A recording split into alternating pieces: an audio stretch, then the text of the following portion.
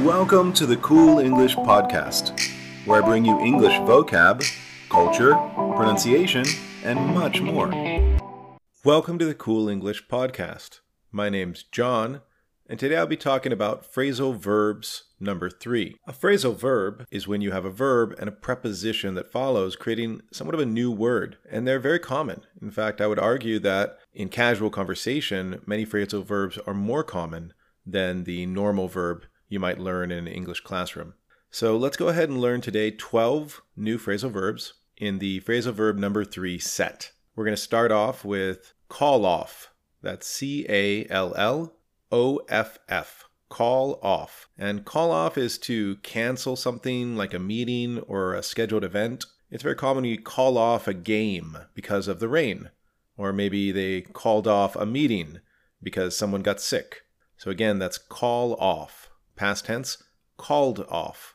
Next we have deal with. That's D-E-A-L, deal, and with, W-I-T-H, deal with. Deal with is to react or handle a situation of some kind. So many people deal with stress by listening to music or exercising. You deal with technical problems by calling a professional. So we deal with issues, past tense, dealt with. Next, we have fill out or fill in. They're actually the same thing. Fill, F-I-L-L, and out, O-U-T, or in, I-N.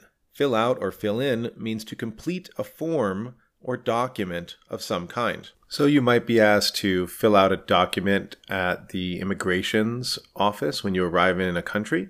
Online, you're constantly asked to fill in some information or fill out a registration form or subscription form for Netflix or Spotify. Past tense, filled out or filled in. After that, we have fit in. That's fit, F-I-T, and in, I-N, fit in. And fit in means to feel like you belong to a group of some kind. It's very commonly used in the negative structure. So in high school, some people feel like they don't fit in to certain groups. Maybe you feel like you fit in with your family, but you don't feel like you fit in with your friends. So again, we use fit in to feel like you belong. The past tense is also fit, so fit in. Next, we have give away. That's G-I-V-E, give, and away, A-W-A-Y. Giveaway means to give something to people for free. So we give away old clothes or we give away old books. It's very common. We also see giveaway used as a promotion. So maybe at a store they're having a giveaway. Now that's more of a noun form, but it's a similar idea. They're giving something for free. Past tense, gave away. After that, we have hold on or hang on. They are the same.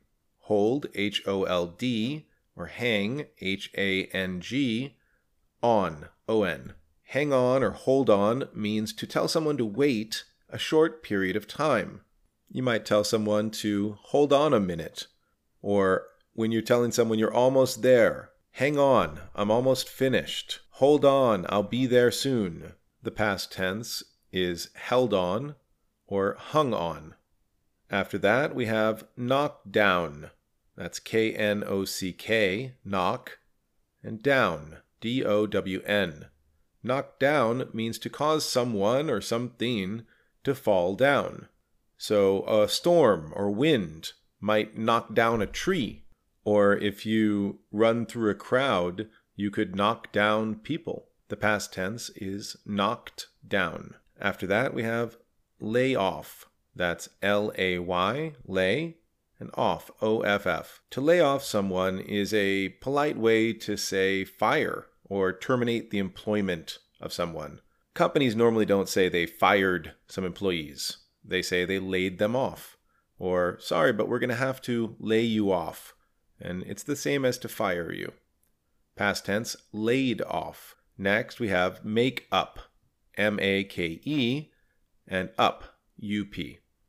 Make up has two meanings. One is to invent or create a story that is not true. Children like to make up excuses for not doing their homework. The dog ate my homework is a famous one. The other meaning is to resolve a conflict and become friends again. So after fighting, we made up and are friends again. Many times couples will fight and they say we need to break up, meaning separate, or make up, meaning to resolve and become friends again. Past tense is made up. Next, we have pass out. P-A-S-S, pass, and out, O-U-T. Pass out means to faint or to lose consciousness suddenly. Go to sleep. Some people, when they see blood, they pass out and they fall down.